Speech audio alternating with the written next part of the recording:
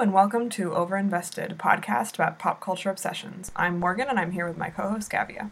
Hello. Today we're going to be talking about Jackie, which is a recent biopic about Jackie Kennedy, right after the assassination of JFK, directed by Pablo Larraín. And we are discussing this because it recently came out in the UK. It's been out in the US for a while.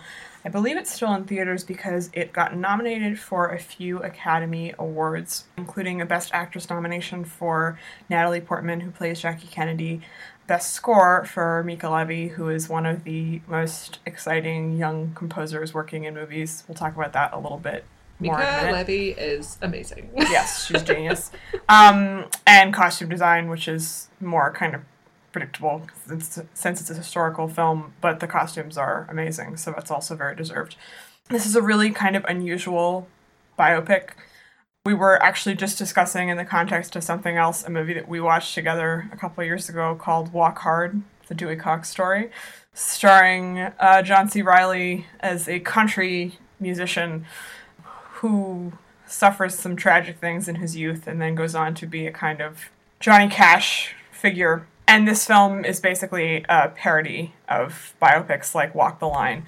It's unmissable, because as soon as you've seen it, you realise that every single fucking biopic, especially the kind of art and music ones, are just completely following the same formula in a really crappy way. It's like the perfect parody. I honestly would put it up there with Spinal Tap.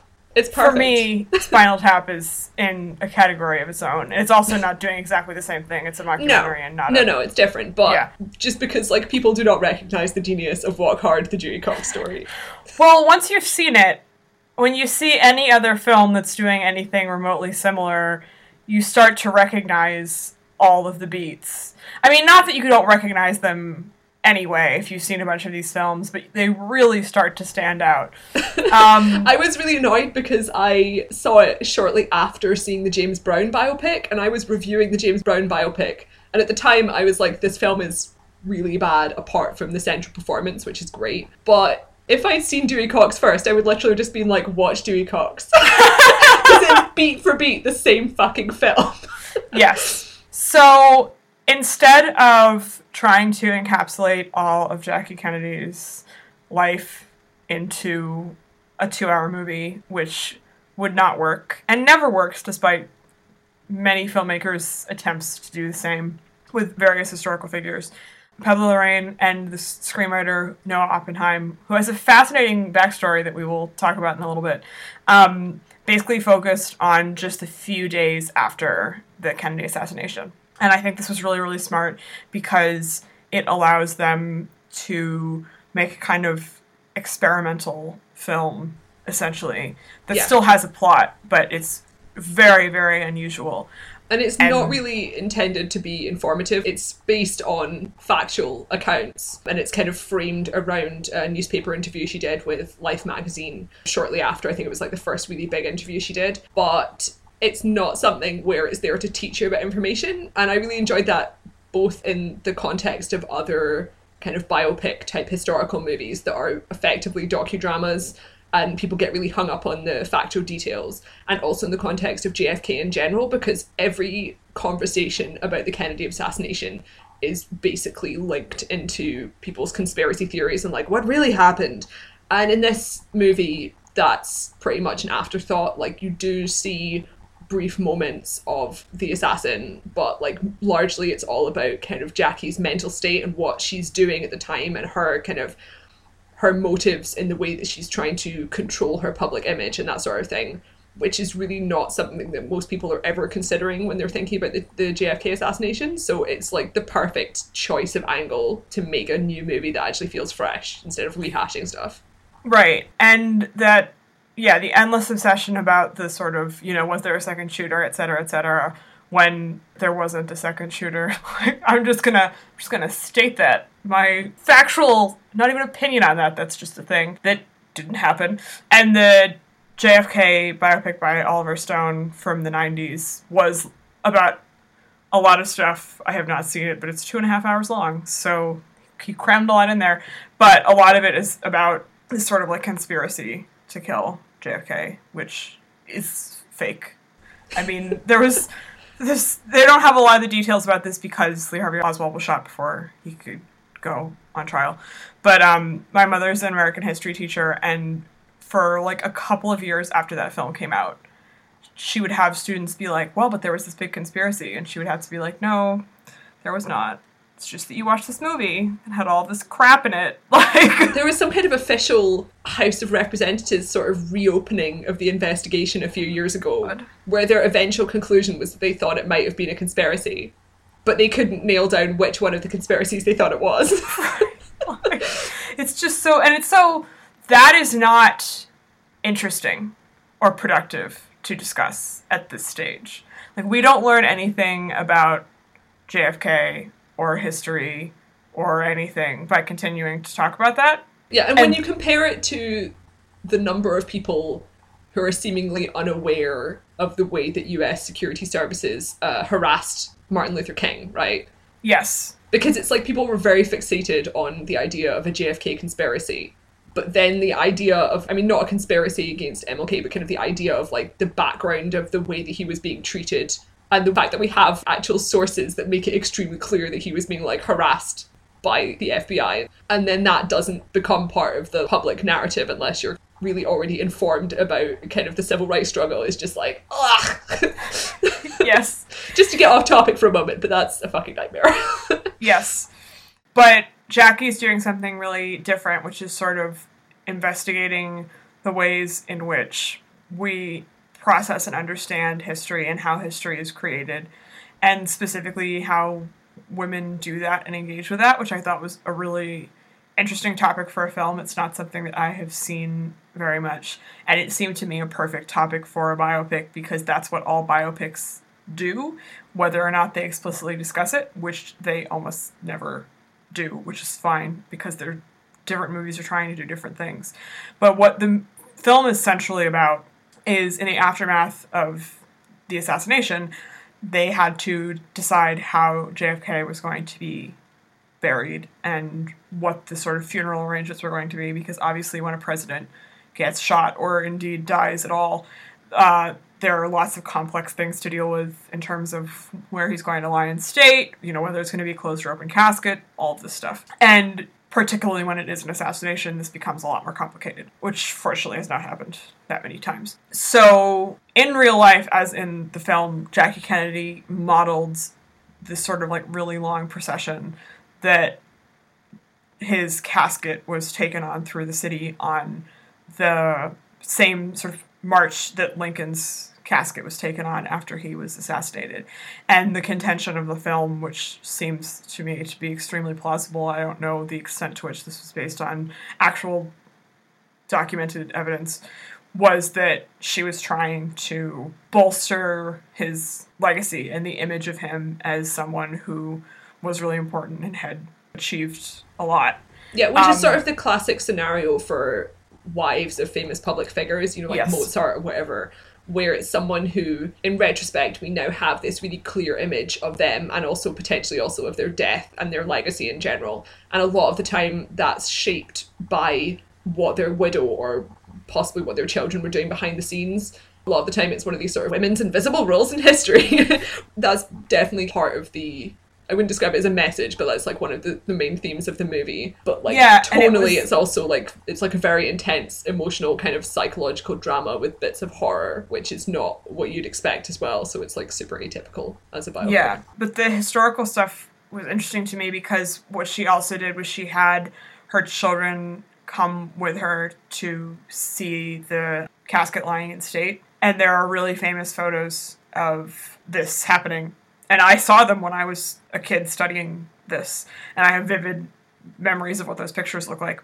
Basically, in the film, she takes them out, and everyone's kind of like, are you sure you want to take the kids out? They're going to be a bunch of photographers. And she says, like, yes, like, basically, like, that's the point. I want the pictures. I mean, she doesn't articulate that explicitly, but that's clearly what's going on. Yeah. And I just was sort of like, oh my God, like, yes, that's the thing I remember from this funeral. Like, and I knew that they had gone on this long procession, and her whole argument is like, I want people to remember this, and I don't know anything about any president's funeral except JFK's. And it's also it's such a great way of showing people how the behind the scenes stuff works for people who are really good at controlling their own public image, because she's one of these people like Angelina Jolie or Princess Diana who are just like, they have phenomenally good instincts and they're very thoughtful about the way they're presenting themselves to the world, and kind of everyone knows that about Jackie Kennedy in the kind of sense of her fashion sense, but obviously that doesn't really get much respect. And this movie gives you insight into the kind of psychology behind decisions that she was making that were really specific to do with the way that she wanted to make her and her family look in public, and also like the way that they frame it around an interview. She's like constantly editing the interview in the middle of the process, so she's being interviewed by this reporter. All of the rest of the movie, she's very kind of vulnerable. Her entire thing is that she's very feminine, both like genuinely and in terms of presentation. But when she's with this reporter, she's really kind of viciously shooting him down whenever he says something that she doesn't want. And she's always telling him not to quote her on certain things because she's crafting this image of herself. So like, you know, there's one point where she's lighting a cigarette and then she's like, I don't smoke. Right. Which was a huge secret. I mean, no one knew that she smoked until much after the fact. I was reading some article about this. It was sort of like baby boomers scandalized to see this depiction of Jackie Kennedy where she smokes as she did in real life. And I was like, oh, like, the scandal of the First Lady smoking a cigarette. Yeah. Horror. And what's interesting about that interview dynamic, the interviewer is played by Billy Crudup, who does a really good job, is that he clearly doesn't like her because he's sort of figured out what her deal is in terms of, I mean, obviously, she's very explicitly telling him, don't put that in, so it's not like she's pretending that anything is going on except what's actually happening. Yeah. But part of the sort of tension of this interaction that they're having is that he doesn't really make it that subtle that he doesn't like her. Yeah, it's very combative, and she's got this great American aristocracy thing going on. She's got a lot of extremely kind of confident put-downs for this man. Yes, that is certainly the case. It sets up a dynamic within the film of her being surrounded by men who have to be very polite to her. This man is probably, he's polite. It's not like he can be expressly rude to the First Lady, or former First Lady by this point. But they also don't really respect her. And even Bobby Kennedy, who's played by Peter Sarsgaard, who clearly has a lot of affection for her, and I think does take her more seriously than any of the other men in the film. Yeah, I mean, Bobby Kennedy's the only one that she really has a personal relationship with, where, like, you can kind of, you know, they obviously illustrate kind of the love between them and stuff. But, like, but the even other he people has obviously, some moments like, where he is, sort of says some nasty things to her. And also, it's very kind of, you know, trying to protect the little lady kind of situation. Yeah. Which makes perfect sense, because, like, of course. Right. Everyone else in the movie is sort of political advisors. And the only other person who's really a main character is her kind of personal assistant, her personal secretary, who was with her whole life, who, I forgot what her real name is, but she was known as Tucky. She's played by Greta Gerwig. Tucky. My God. They were like college roommates, and they're both, you know, it's the kind of classic lady-in-waiting royal situation. Yeah. Which kind of plays into the whole kind of dynastic, aristocratic Camelot thing that frames every conversation about the Kennedys. Sorry, I'm still on Tucky. Well, yeah, and Natalie Portman does the Jackie Kennedy accent, which is amazing.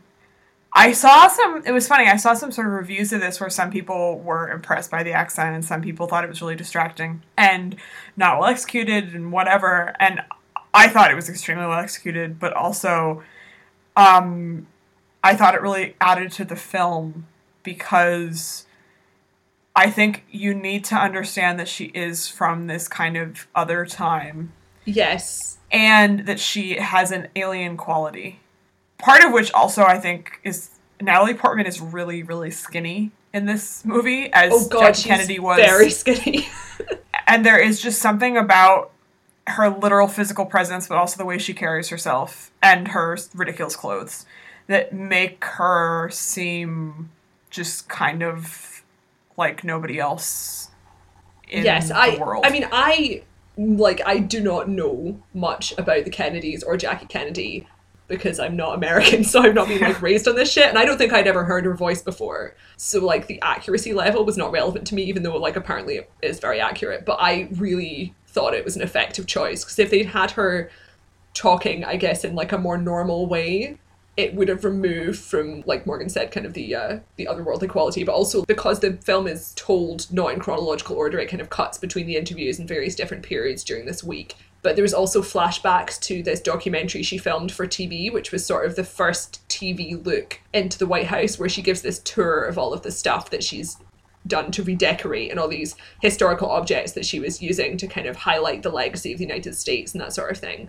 And it's just so amazing because like her performance is so stilted and weird. Yes. But, like, because it's period TV and it wasn't sort of like a casual normal thing that people would do, like a house tour. But it's just so great because like she does behave really weirdly, and it's something that in a more traditional biopic would come off as really hokey, or they just wouldn't risk doing because they want it to seem more naturalistic. But in this, all of the direction is just intentionally taking stuff really over the top and making it far more intense. And Natalie Portman's like a perfect choice for that, because she's not going to be all like, yes, I'm a very serious naturalistic method actor. She's just going to be like, I will be crying hysterically for this whole movie. Which she's not. I mean, it's actually like one of her less crying roles in the long history of Natalie Portman crying roles, but she does have that sort of tremulous quality, and she's really good at melodrama and trembling facial expressions and being like a delicate flower, you know?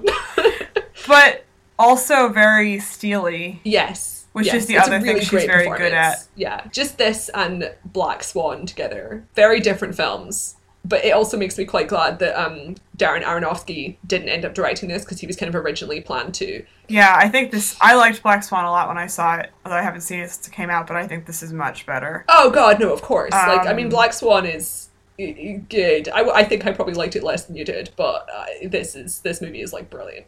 Yes.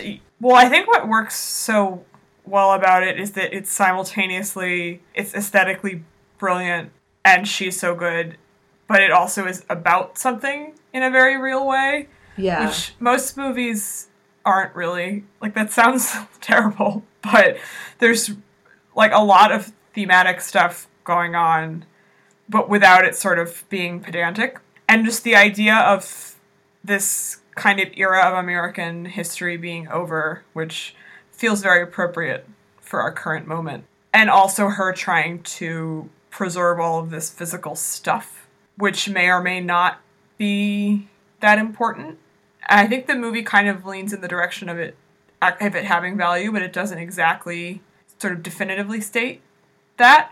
So like her thing is that she clearly likes material things, and her role has been to keep house, obviously, and she and JFK have had these fights about her buying too much stuff and on and on and on. Yeah, but it's sort of it's legacy antiques, Lincoln's bed and that sort of thing, so she's outfitting the White House with historical items rather than it being like, what I was going to say was that before they got into the White House, it's made clear that this was not the case, right? That like she was just buying things for their house, and that what else was she supposed to do? She doesn't have a job. They have a ton of money. I mean, obviously she has children to raise, but they have like 2 nannies. And she has a personal assistant. Right, so it's kind of like she has to occupy herself in some way. But it was actually really surprising to me to find out that Jackie Kennedy had a job in later life. Yeah. She worked as an editor, like a book editor. Yeah, well, her life sort of took lots of wild turns. But once they got to the White House, she focused on all of this sort of historical stuff, and he was still annoyed about it because they say in the film he sort of wanted to, do the work of government and that was more important, and that all this sort of frivolous things didn't really matter. And she thinks that it does, and they have all these conversations about being in the White House and the significance of that, and the idea of having a sort of repository of stuff sort of for America, and the idea that the previous presidents actually lived there, like in a real way, as opposed to just it being this abstract notion of America, even though that's what the movie is also about. And I found that really interesting because it is in a way sort of coding the materialistic stuff as female, but also taking it quite seriously. So there's a bit of a dichotomy there, but again, the movie doesn't fully come down on either side, but more on her side, I think. And also the just romance of having a certain kind of presence in the White House. So when she and Bobby kind of get into the fight that they have later in the film, he is lamenting the fact that they could have gotten a lot more done, because JFK was only in office for like 2-ish years and didn't actually achieve very much. And the paradox about him is always that he's remembered more than most presidents and didn't do very much at all, and actually did some things that were not very productive. But he was good looking and dead. Yes, so. Exactly. And Bobby says, and this is one of the best lines in the films, I think, is basically he says something like, "We were just a beautiful people," which is exactly what they were. Yeah. And that's not the most productive thing for governance of a country, but there is something very powerful about having the people in the White House have that aura about them, and that's the whole Camelot thing. I'm not saying that's like a positive or a negative, but there is something undeniably evocative about that, and that is why everyone's obsessed with the Kennedys, and always has been. Yeah, because it's like the whole conflict between her and Bobby is that, you know, they both know that they're celebrities, and she knows how to be a celebrity because that's literally her job, whereas Bobby Kennedy is kind of using the fact that the Kennedys are celebrities to get elected and try and put forward a political agenda, which is obviously his job. Correct. But she's obviously a lot more comfortable with that because her entire career is being a celebrity wife. Yeah. And the result is that her work means that JFK is remembered really strongly, but she's mostly remembered as someone who made the pillbox hat fashionable. Yes. And then the whole crisis of the movie, right, is once he's gone, what's she supposed to do? Especially since he was a really shitty husband. He was horrible. So... Yeah, I mean, didn't he cheat on her with just, like, a whole bunch of people? Yes, like, constantly. I mean, she says at one point in the movie, basically, like, he is essentially never home. He was a serial adulterer. Yeah. I mean, this is a commonly known fact now, but at the time, they were the golden couple of America, and she had to present this face to the world, and she was meanwhile dealing with all of this, and he was off sleeping with, like, Marilyn Monroe or whoever. I don't know much about the Kennedys, but I think, like, my first exposure to their life was reading Gore Vidal's autobiography, which is obviously not the most flattering of historical accounts, because I think he was just talking about him cheating on her constantly. Yeah. So, I mean, he was not great in that department. But in this, he's got a really fantastic role, because obviously there are some flashbacks, but they cast this Danish actor who, I think we both kind of agreed that his dialogue was dubbed, but he only has about 3 lines, and he sort of appears like a ghost in these occasional flashback scenes. So, you know, they're dancing at a White House ball, and obviously you do see the assassination take place, but they just cast someone who looks really, really similar to John F. Kennedy. It's and like crazy. The whole thing's about her internal relationship with him, but his actual role is nothing, which is exactly how it should be. Right, because it's about her and not actually about him, which is so refreshing. Yeah. It's like, and also great. It's about her relationship with his legacy and what she's going to be doing next, as opposed to flashing back to this wonderful love story they had, because that's not really a thing. Right. And think about the number of biopics about a marriage and then the dude cheats on her, and it's like, well, this is terrible, I'm so upset, and then 15 minutes later she's like, I guess I still love you. Like, and also if it's a biopic, it's usually like, well, he is a great man. Exactly. And that is kind of the thing here, but it's like a fantastically well drawn portrait of femininity and stuff, which we know, it's kind of what we've been talking about for the whole podcast. But they also treated her costumes in a really interesting way, because any movie about Jackie Kennedy is going to be this really intensive costume drama, because she's so famous for being a fashion plate. And there's one really great scene towards the end, which is kind of a bit heavy-handed, but still really effective, where you see people unloading mannequins for a shop window and they're all wearing Jackie Kennedy outfits, because she kind of shaped fashion, in the pink suit that she was wearing when Kennedy was assassinated is really famous. But they obviously do really showcase all the costumes, and they look great. And there's a really fantastic scene where you sort of see her drunkenly trying on all her ball gowns in the White House, because she's all alone and has nothing else to do while she's grieving. But I think the film sort of intentionally emphasizes how uncomfortable all of those clothes were. Yes. Because in historical dramas, you virtually never see women's discomfort. So the only thing you ever see is extremely beautiful by modern standards women like Keira Knightley being laced into corsets, because people are obsessed with fetishizing women getting laced into corsets for extremely obvious reasons. But the general discomfort of wearing clothes is not seen on film, except when you're lacing corsets or when there's like a businesswoman taking off her shoes and rubbing her heels before changing into a pair of sneakers. And in this, they don't really lean on it, but there's a couple of scenes that I really, really liked, which is the first one where you see her taking off her pink suit, which she intentionally keeps on because she wants the cameras to see the blood. So even when she's in shock, she kind of knows that she wants people to be aware of her pain, while also still being really aristocratic and impassive. So it looks like an unintentional gesture where she's calm but grieving, but also you can see the blood. So it's like really effective choice on behalf of her as a person.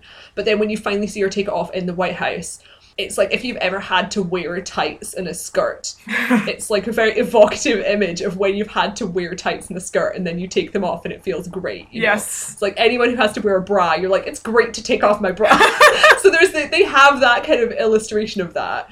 Obviously, you know, multiplied by 1,000,000 because it's stained with her husband's blood. Right. So it's not really the same thing, but it's very physical and recognizable. And then later on, there's a much less memorable scene that I also really enjoyed for similar reasons, where it's kind of shortly after the assassination and people are in, I think it's a hospital waiting room, and you have a collection of women, one of whom is, I think, her assistant, and the rest are just random women who are never identified. And then a bunch of men who are sort of the Bobby Kennedy and a bunch of political officials. And they're watching TV to see what the latest update is. And all of the women are sitting down and all of the men are standing up. But all of the women have to sit with sort of, they're all wearing these horribly uncomfortable 1960s heels, which you can just look at and you know that they're like a nightmare to wear. And they're all sitting with their legs crossed like Anne Hathaway in The Princess Diaries to one side and wearing these really restrictive suits. And then like later on when she's finding the grave, having to go through like rainy graveyard in high heels and a suit, it really shows the physical sensation of the choices that she makes to wear the clothes that she wants to wear, and also the restrictiveness. And it's like so kind of frustrating as a viewer to watch that you keep thinking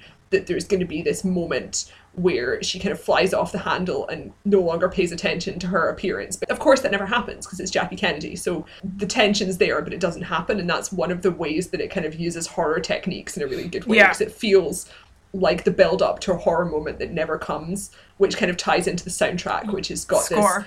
It's not the soundtrack. Score. The soundtrack is songs. Score is... I apologize. Yes, very important. Yes, which ties into the score by Mika Levy, who is a genius and also did Under the Skin, which I have mixed feelings about. But I think Under the Skin is a masterpiece and I highly recommend it. I love the score, as everyone does. But for this, it's sort of sumptuous classical / 1960s instrument usage. So there's a lot of woodwind, and there's also a vibraphone, which is not something you hear much in like in film scores. So you've got vibraphone and flute and I think maybe clarinet or something, but it's this really intensive romantic drama soundtrack that you see in movies from like the, I guess, like 50s and 60s, but it has this nauseating swoop kind of representing her grief and fear that happens all the time, and it's extremely arresting. It's just such a good composer. If anyone's seen There Will Be Blood, that movie opens on this kind of... That's all strings, that film. But it opens on this sort of crescendo note that's very... It just immediately sets the mood of like horrible tension. And this is very similar, but sort of going down instead of going up. I don't know exactly what it is, but it reminded me of that a lot, except almost like the opposite. Except that then she repeats it over and over and over and over again in the film, which makes you just feel like you're trapped. Like, oh, as she is indeed in the White House in this sort of prison of grief. The cinematography is incredible as well. He uses a bunch of different kinds of film stock, I believe. I'm pretty sure that's what it was. I don't think. And also, this is one of the rare movies where I actually noticed the aspect ratio. Because, like, as soon as the movie started, I was like, interesting aspect ratio choice, and then felt very smug to myself. But it kind of uses this sort of boxy. It's not like more television. It's not 4:3, and it's not, I think it's 18:7 is the sort of wider one that often gets used. It's sort of in between, which is interesting. It's an unusual shape for modern cinematic film. And some of the more public moments are shot on really Technicolor-ish stock. So like when they're getting out of the plane to greet people in Dallas, it's very, very brightly colored. Or like walking in the funeral procession. And then at other times, it's more, I don't want to say realistic because it's still a film, but color corrected in a different way. Yeah, I mean, the scenes when she's talking to John Hurt's priest character basically look like you're watching like a modern film, shot on film. I mean, and also there's the kind of White House tour thing. Right. Which is very very stylized because they've shot it on black and white video and then they've degraded it. Yeah, we should say John Hurt has a very small role playing a Catholic priest whom she talks to a few times, which, you know, may he rest. I actually thought seeing him, I hadn't known he was in the film, and he's wonderful, and I wondered about his health, and then a couple of days later got the answer to that question. But he's really great too.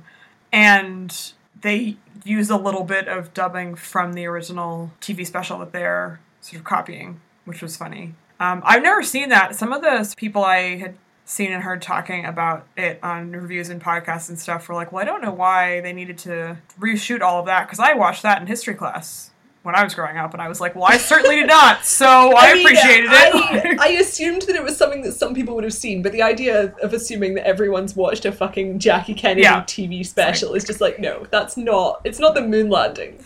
Correct. But it is interesting to sort of think about this film in terms of the awards season stuff, because I think it was Joe Reed who writes for, I think, Decider. In any event, he's on Twitter, even if I got that website wrong. Observed somewhere, and I immediately realized this is completely true, that the second a film becomes like a big vehicle for a Best Actress nomination, in almost all cases, that it gets way fewer nominations in other categories. Like, it sort of becomes... Because it's seen as like the girls' film. Yes. For her, and then nothing else. Like, like you can have one thing, but not both. Right. And so this did get 3, which is like great for the movie. It's difficult to get nominations at all. And it was actually, I was really excited at Mica Levi because the music branch of the Oscars, so if people don't know, the way the Oscar nominations work is that people in the individual branches vote for their own categories. So like if you are an actor, you get to vote for the acting nominations and nothing else except Best Picture, which everyone gets to vote for.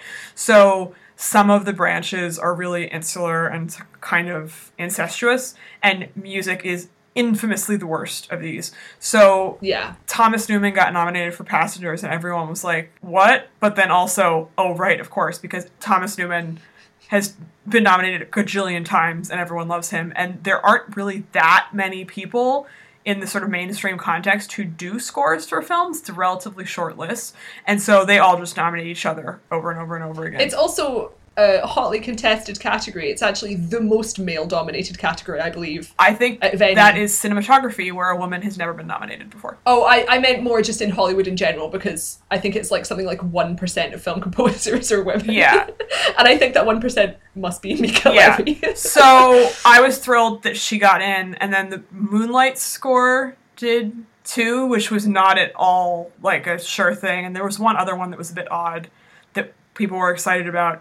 But that was, I think it was so buzzy, this score, but that doesn't necessarily mean it was going to get in, so that was great. And then the costumes kind of, I don't want to say it doesn't count, because that's not at all what I mean, but in terms of this theory about, like, the actress canceling other things out, having a movie like Jackie get nominated for costumes is the exact sort of thing that gets nominated for costumes. I mean, the costume category this year is nonsense. Continuing in my annual habit of just being like, why? Because the entire costume category is just 4 historical dramas and La La Land got Harry in. Potter. La La Land got in. Yeah, La La Land, which I will accept. I think after we saw La La Land, I was just like, this is going to get nominated for costumes because people are wearing brightly coloured clothes. Yes. I mean, I wouldn't have nominated it, but it is, No. contemporary. I think I wrote up like a little alternate list. I can't remember what it is right now, but we're going to do an Oscars podcast closer to the date. But we'll do all the there's details definitely then. a bunch of gendered stuff that plays into So kind of Jackie. This is a very weird movie. So I think certainly I can understand people watching it and just not getting it and not liking it. It's cold in certain ways. I could see people be feeling alienated. I was completely enraptured the whole time. I loved it. It's one of my favorite movies of the year. And I would certainly highly recommend it to anyone if you could not gather that from this podcast. But even though it is weird, doesn't fulfill the expectations of a biopic. Right. But despite this, I strongly feel that if this movie were about a man, it would have gotten a ton of nominations. And if you look at other movies that they have liked about men, it really makes you think. Admittedly, a lot of those films were more kind of bland. I mean biopic films about men. I mean also films about men in general. This is sort of a standard thing. But it was interesting to me because it kind of plays into the whole idea of the film, which is about women not being given any sort of serious consideration in history. The most obvious example of this is obviously The King's Speech, which in 2011 won picture, director, I think it was original screenplay, it may have been adapted, I can't remember, and actor for Colin Firth. And that film is like the most fucking boring thing I've ever seen in my life. Like, who cares about that movie? It's so wild, because like as soon as Morgan brought this up when we were kind of talking about comparisons, I was just like, holy shit, it's like the perfect example. Because so The King's Speech is, I guess I would describe it as likable. So I like Colin Firth. Everyone likes Colin Firth. If you're someone who enjoys historical dramas about the British royal family, you will enjoy this film. But the idea of it having like a really intense impact on you, unless you have a speech impediment, it's the first time that you've seen a film depicting this. That's like the one instance in which I'd be like, I totally understand why you're engaging with this film. But in the general kind of artistic context of movies being nominated for 1 billion Oscars, like, The King's Speech does not deserve that. It's, the performance from Colin Firth is fine, but he literally thanked the director of another film in his speech when he accepted the Oscar because everyone knew that his performance the year before was better in A Single Man. Right. And the film, it honestly is just like a BBC high-budget historical drama, like a TV movie. It doesn't have anything going for it. No. It's fine. It's just fine. And it's quite forgettable. I mean, who has watched that movie since 2011?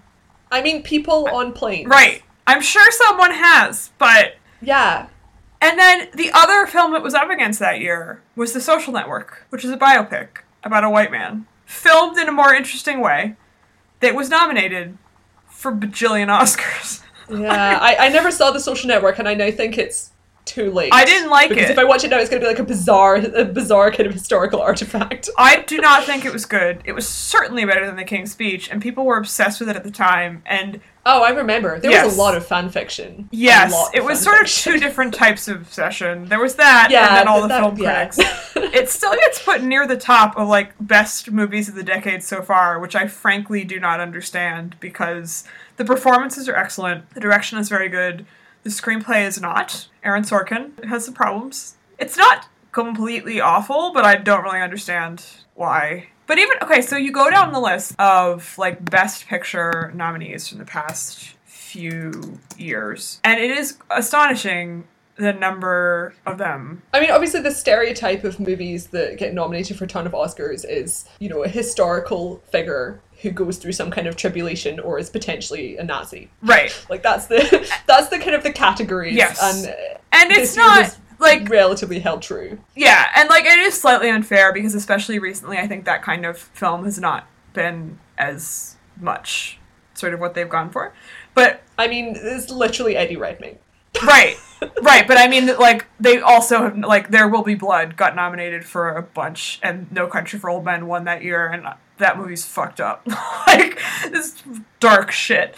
Like 2010, in addition to The King's Speech and The Social Network, there also was The Fighter, which is a superb film, but a biopic about multiple white men. 127 Hours, which was a movie about a real white man. Let's see. 2011, actually, There were none that year. Oh no, Moneyball. Real story about white men. And like Midnight in Paris, which is not really, but like, and Hugo. But yeah, I mean, which, the trend is very obvious, and I think. So Lincoln is another thing where like I actually like that movie a lot. But like it gets nominated for all these like major categories. And you could go down the list, right? The two egregious ones from 2 years ago are The Imitation Game and The Theory of Everything. The Imitation Game got nominated for Best Director. I do not recommend you watch this film. Same director as Passengers, our favorite movie of last year. Honestly, I thought my head was going to fall off when I found out that Passengers was nominated for Oscars, but we will discuss that in a couple of weeks. And so when you think about a movie like this, which incidentally was written and directed by two men, so it's not even like this is a bunch of women making a film like this getting not nominated for things. In fact, the sort of major female creative forces were nominated, so I guess that's nice, at least. You really do realize, like, oh, okay, so this isn't taken seriously at all. I don't really follow kind of the Oscars critic media in the same way that Morgan does, but definitely Natalie Portman's performance, it doesn't get as much wide recognition as the type of movie where you just see someone like in a trench in World War I crying for 2 hours. Right. I mean, for a while, everyone sort of thought she and Emma Stone were going to be the two big ones, and now everyone knows Emma Stone's going to win, which, don't get me started. But I think the reason this is so interesting, aside from just being annoying, is that it is literally exactly what the movie is about. Precisely. And so it's almost like they sort of predicted that this was what was going to happen.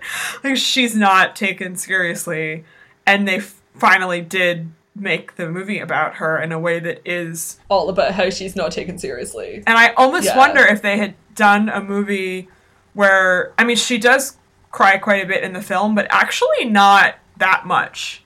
Like, there's one scene where it's like a close-up of her face as she's sobbing. For the most part, she's pretty much either just in shock or controlling definitely an people. Intentional thing in the context of Natalie Portman as an actress, because she cries in every film. She's done quite a few comedies as well, actually. Yeah, I mean, she's just not crying in Thor, for instance.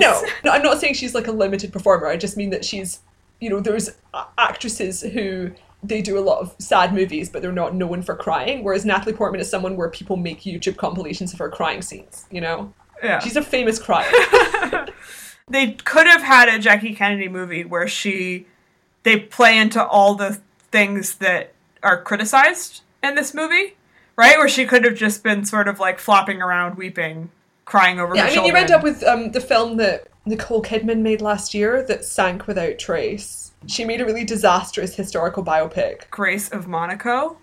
Grace of Monaco. I mean, that's like a whole nother story.